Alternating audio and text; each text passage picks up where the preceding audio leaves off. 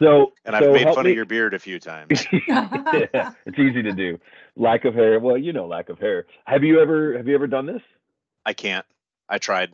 I can't. Okay. It All right. doesn't. No. Is it that you can't, or you just can't get past the phase where it looks bad? Because that's what I Um, find. Like most people can't get past. if it's a can't get past the phase that looks bad, it Yeah. looks bad for years. Well, Okay. Jan, Too don't long feel of a phase. bad because I can't either.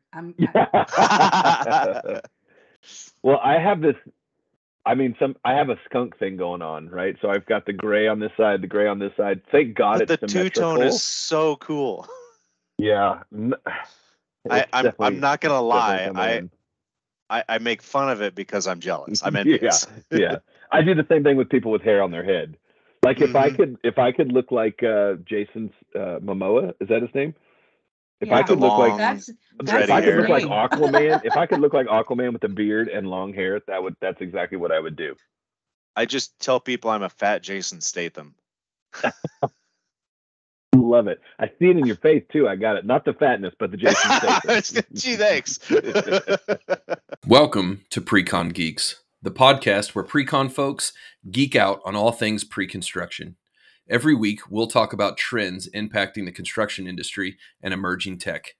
You can also tune in to hear exclusive interviews with industry experts. Excited to hear more? Hit subscribe wherever you listen to podcasts now and visit www.beck-technology.com. Welcome back to another episode of Precon Geeks, brought to you by Beck Technology. I am Jared Draper, your host, and normally I am joined by John Reich, my co-host, but he is actually out today. So we have the pleasure of being joined by none other than Jan Baren. Jan, welcome to the show. Good morning. Glad to be here. Now, the way I introduced you is it's as if people know you, and some people may, right? I know your name is out there, but for those of our listeners who don't know who you are, would you mind just giving a quick kind of a background of who you are, and then we'll get into the show. Yeah, I hail from the humble state of Nebraska here in flyover country, and I took a non-traditional path into the pre-construction world. I started out as a banker for the first few years of my career and wound up on a concrete crew of all places with a self-performed design builder and worked my way. So I've got some field experience for a few years and worked my way back into the office. I think they figured out that my brain was stronger than my body. And I worked as they called us estimators, but as I learned more about the industry, we were really more pre-construction managers. We were working with our in-house design partners. We were subject matter experts for sales. We were managing the design process, and we actually our delivery method was a pretty rapid fire. As part of the sales process, we would produce a full scope lump sum proposal for a building project, anywhere from a few $1,000s scale to several million. And so I would be working on multiple projects at a time and churn out dozens of projects a year or proposals a year. And I feel like I built most of them, but it's sales work, so you don't get them all, Yeah, right? yeah. But we had to know the ins and outs because it was a full scope design build project. And then as I moved through my career there, I moved on to a construction manager where the pace was a little bit slower, but a lot more involved. I worked for a group that does mostly complex new builds and renovations in remote hospitals, banks, and jails. Mm. And when I say remote, I mean like rural settings, and where the labor market, the primary labor source for your skilled labor, your tinners, your electricians, and so forth, those guys are coming from 2 hours plus away. Oh, wow. And just managing projects like that, where you've got a $30 million hospital build, but it's 4 hours from your labor pool. Yeah. There's some significant challenges there, and it just kind of opened my eyes to a lot of the intricacies and the delicate nature of our profit margins in the industry. Yeah. And that really brought me to a point where the analytics of estimating and pre-construction really started to add value. You can really see it front and center when you're not moving at that breakneck pace, and where every detail ends up mattering on a project like that. Yeah. One of the things John and I have talked about a lot is it's, within obviously we're a pre-construction podcast. And so within the pre-construction space, it's really nice to find guys who have field experience, who have, done more than just kind of, the day-to-day estimating job. And it sounds obviously like, we know that you've done that, and it's great to have people like you on the podcast. Real quick, and then we'll jump into kind of really the state of pre-construction, or we just want to kind of talk about our pre-construction industry. But I know you obviously now work on the side of BECTEC. So just very quickly, kind of what brought that move from the actual construction side of things to the tech side? Yeah, well, we were a BECTEC client at my previous employer for several years. And a few things drew me into technology. I think I've always just kind of had that mindset that seems to attract. I have the personality that the technology industry tends to attract. Very forward thinking. You can't do the same thing twice. Always trying to make incremental improvements on things. But I also get a little geeky and technical, and that'll be your job to keep me from going off the rails here today. But and I think that just kind of having that natural inclination toward technology, but then being a client, working with the folks at BECTEC, and getting the support that we needed, and being involved in some of the early conversations on new product development with the dev team. Like, I really got to know and felt like I was a part of the community already. And so, making it official, so to speak, within the last year of changing brands, just, it felt like a very natural move. Yeah, that's awesome. That's awesome. Well, we're obviously, incredibly happy that you're on our side. So, really what we wanted to talk about today was kind of just pre-construction in general. And I just wanted to get your thoughts with your expertise on, the state of pre-construction right now, kind of where it's going, and just thought I would open it up for a conversation with you and kind of let your brain work. Yeah, no, the state of pre-construction. I mean, we could talk all day just on dissecting the current state of pre-construction, but breaking it down, trying to break it down into a very general concept. What I've seen at industry conferences in my own local markets, plus other regions when we travel and meet with clients and move around and talk to industry peers, is there really seems to be two mindsets, or breaking up of the idea of pre-construction into two broad categories. One of those, and it's probably, I'll say, probably the most prevalent by numbers of firms that approach pre-construction this way, and that's the rapid fire method, where the speed of delivery matters more than the details. With the mindset that backs that up tends to be there's no profit in pre-con, which it's hard to generate an actual profit on a pre-construction department level, at least directly. We're not always 100% billable, and most times we're fractions of that. And so these are your firms that are, if they've got a construction management project where they're in on the design phase, they're quickly calling up subs, trying to put in some pricing, plugging some numbers together on a spreadsheet, adding some margins and contingencies, and then pushing this out to an owner. The faster they can turn that around, the better for business. They can move on to other things. And a lot of times the estimators are also doing a lot of whether it's direct, like an estimator project manager role, or just they're wearing other hats in the company to try and maintain profitability and speed. But then there's also kind of the more concierge method, where we see the pre-construction professionals, whether they're called an estimator or a pre-con manager or something else, where they're actually spending most of their time on 1, 2, maybe 3 projects, walking through all phases of design, developing budgets, forecasting production schedules, trying to find the best materials and methods to achieve the owner's goals, consulting with the designers on availability of materials and resources and what makes sense. The last 3 years we've we've all kind of learned how to value engineer in completely different ways than we had previously. And a lot of that had to do more with time than it did money. Just being sure that you were going to get the material when you needed it mattered more than what it cost. And so that forced some new skill sets. And so, and I really don't see that changing very much.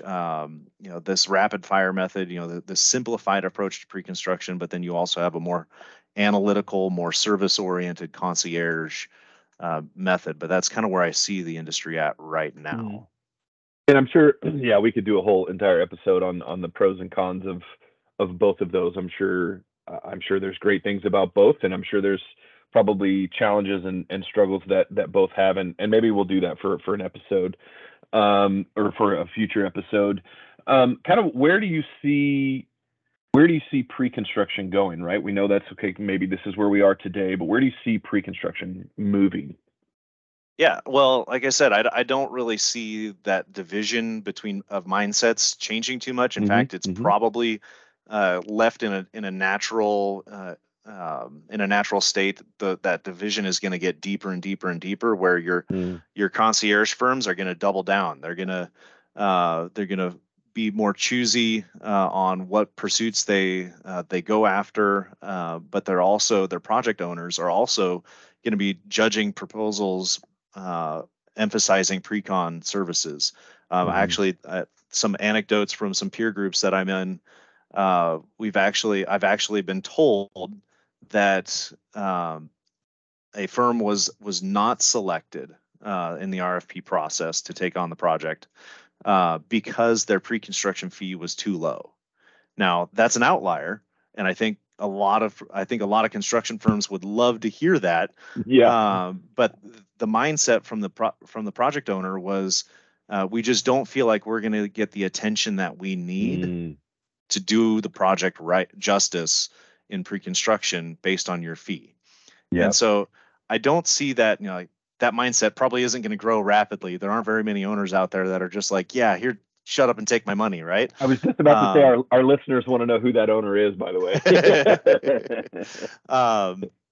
But yeah, so but that is growing. We're seeing a larger percentage of billable hours or billability in our pre-construction fees, and so that's that trend I think is going to continue to grow to a point, but we're also seeing construction companies, with these concierge firms, recognizing that their projects are getting more complex, requiring more attention up front. Things like the building systems themselves are getting more complicated to keep up with use and code demands. Labor markets are getting more restricted, just labor availability, requiring more detailed and timely procurement and planning. We're also seeing materials markets getting more volatile, both in cost and availability. And it's not always upwards availability. Sometimes it's or upwards volatility. Sometimes it's downwards, where I think a couple of years ago I was working on a project where we were initially planning on a steel frame structure for a large jail, and through the design process, we were just reaching out to vendors, looking for, what's availability. And all of a sudden, I think most of the construction industry remembers this period when joist and deck went from, like a 6 to 12 week delivery cycle to 50 weeks. And we did some backwards math on, like, okay, so based on that, when we can get the joist and deck, when do we have to start? And realize that was never going to happen. And so we pivoted 180 degrees and went with precast. But then by the time our project started with the precast concrete showing up, the metal industry had, kind of leveled back to that 6 to 12 week delivery time frame. And, we're just, I see this kind of trend continuing for a while, and for especially the larger, more complicated projects, it's just going to be worth it for firms to put a little time and energy and effort into planning this kind of stuff out months and months and months in advance. Yeah, well, and you made a comment there. You said you guys pivoted, and so that kind of makes me, I guess, in your opinion, obviously we talk about this as being flexible and being able to move and adjust where necessary. But where do you think pre-construction needs to go? Where do you think we need to pivot? Knowing what we know, where do you think we need to pivot? I think it's just maintaining an agile mindset. It's hard to know when and where to pivot. I think thankfully on that one specific project, we were just ending the design phase, moving into design, or ending the schematic design phase, moving into design development. And so we were at a point where a major transition, a major shift in the structural design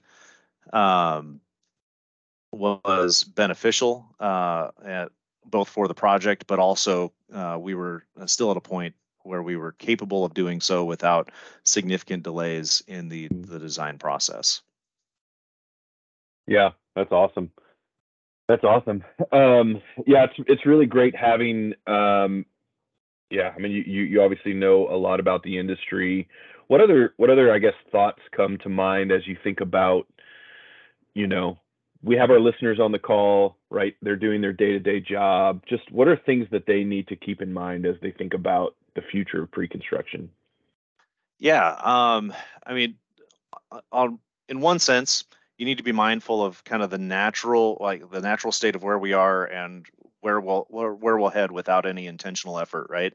But I think we also need to be more intentional about where we're going as an industry, both within your own department and company, but the industry as a whole too. And really, that comes down to like really understanding what is it that pre-construction does and sells, like because really that's where we can find our value and develop our industry. In terms of the built environment, pre-construction is still a very young concept. And so like designers, their deliverables are pretty straightforward. They sell an idea with a set of plans to go with it. Operations sells a finished product on a certain schedule. And so when you sit back and ask yourself, what does pre-construction sell? We need to be each department, listeners need to be asking the questions, exactly is it that we sell? What is it that we're actually doing here? And driving toward that bottom line, asking questions of every step of the process. For most firms, it's something like cost forecasting, value engineering. Some get into the product management part of it, kind of being the cat herder, as it were, during the design phase. And some even get into procurement. Some firms, operations handles the procurement. They're just taking a budget and then buying it out themselves. Other firms, the pre-construction team is actually handling the procurement part because they know the project the deepest, and there's lots of reasons for it. And so really understanding what it is that you're trying to drive for value on your projects, and once you define that, go ahead. Sorry, I'm going to add one thing. I think one thing, and John and I talk about this all the time, is I think we're actually selling trust too, right? Like a big part of that is building that trust. Anyways, that came to my mind because we talk about it all the time, trust and transparency and all of that, and big piece of that. Anyways, go ahead once it's defined. No, absolutely. Trust is all of these things add up to trust, right? When you can forecast the cost accurately, when you can provide value through alternative methods, or just keeping the architect from going nuts with the owner's money, and then just being that central cat herder. All these things end up garnering trust, right? And so 100% that pre-construction's, like, if you break it down to an esoteric level, we're selling trust, but what is that trust? But once a firm has sat down and defined what it is they're actually doing to deliver that on that trust promise, you need to come up with methods of not only measuring it, but you also need to report on it. At the project level, you need to measure it and report on it to your project stakeholders. and your managers within your department, your company, like letting people know like we're providing value. If it's a if you're comparing cost forecasting, like how good are we doing on that? Comparing early state budgets to the final buyouts. And I realize designs change and it gets kind of hard and messy, but just kind of understanding like the owner set a target budget of X and we finished at Y. That's measuring that, reporting on that is a big deal. Value engineering, just counting up the volume of ideas that you guys keep offering as a department, whether the architect bites off and gives it his blessing with the owner or not. Just knowing that you pitched the idea, here's what it adds for value, whether it was time or money. Developing a system or adopting a software to track all that and reporting on that, keeping these things front and center in mind of here's how we're driving value. And then most construction companies they'll build projects in multiple sectors, whether it's healthcare, data centers, fintech, so on and so forth. And so making sure that what you're measuring and reporting on at the project level, you're also kind of aggregating and breaking down at the sector level. That's very useful for your corporate managers and your sales teams. They can use that information to say, look, we've through our pre-construction services, we've saved the local market or the healthcare industry, $7 million in the last quarter based on our pre-construction efforts and value engineering. At the company level, just keeping that value pitch in front of corporate leaders and your marketing teams, like arm them with this information so that when you come to them and say, hey man, our pre-construction team is swamped, we need more bodies.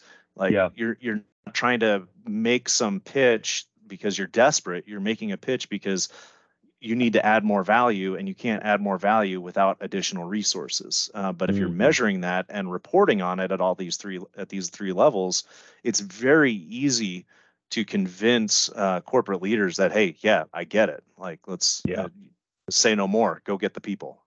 Yeah, and I mean, it's you said the word intentional earlier in the conversation, and it just like what keeps coming to my head with everything that you're talking about is just being intentional and transparent with your process and how you're moving through, and yeah, it's man, this is really good information. As we start to wrap up, anything else come to mind as we just again kind of think about pre-construction as a whole? Yeah, absolutely. One of the things that I've, through the years, I've gone to a ton of industry conferences.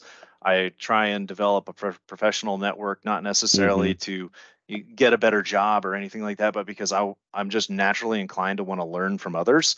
And one thing that I've noticed, and we didn't have this in the banking industry that I was in previously, was this idea that what we're doing or how we're doing it or how we're thinking about it is some secret, like that needs to be closely guarded. And we're all doing mostly the same things with mostly the same methods. And I try to remind people that from firm to firm, region to region, and even industry to industry, exchanging ideas is like a tide coming in. And for a guy in the middle of the country with no coast, like this is kind of a funny analogy, ironic. But small boats and ocean liners alike, they rise with the tide when it comes in. But the catch is you got to have your boat in the water. If you want to rise with the tide, you got to have your boat in the water. You got to get out there. You got to be meeting people. You got to be going to conferences. You got to be stretching yourselves. You got to be intentional about what you're doing with your pre-construction services. We got to stop being reactionary. And then, the other preaching point, talking point, whatever you want to call it, that I try and beat into people's heads is we have to find or create the solutions that drive value based on our department's selling points. Like what we were just talking about with, measuring and reporting on, measuring and marketing the value we add. Well, there aren't a lot of tools yet outside of like maybe cost estimating, there's a lot of tools for cost estimating, but for most of the other work that we do, it's either we're co-opting something that operations or accounting already has to try and shoehorn it into what we're doing.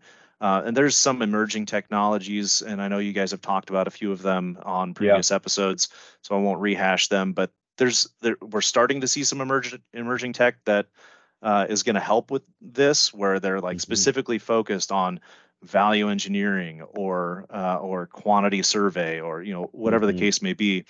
But the way to really understand like how to build that tech stack is study your workflows that you've got that are driving value, and find ways to improve them. The easiest adoptions are always have the simplest, maybe not the shortest, but the simplest process. Flowing water always takes the easiest path downhill. And then once you've kind of outlined that workflow, define some best practices, make that water flow as quickly as possible internally, and also again research what others are doing. Get out to industry conferences, develop some peer groups.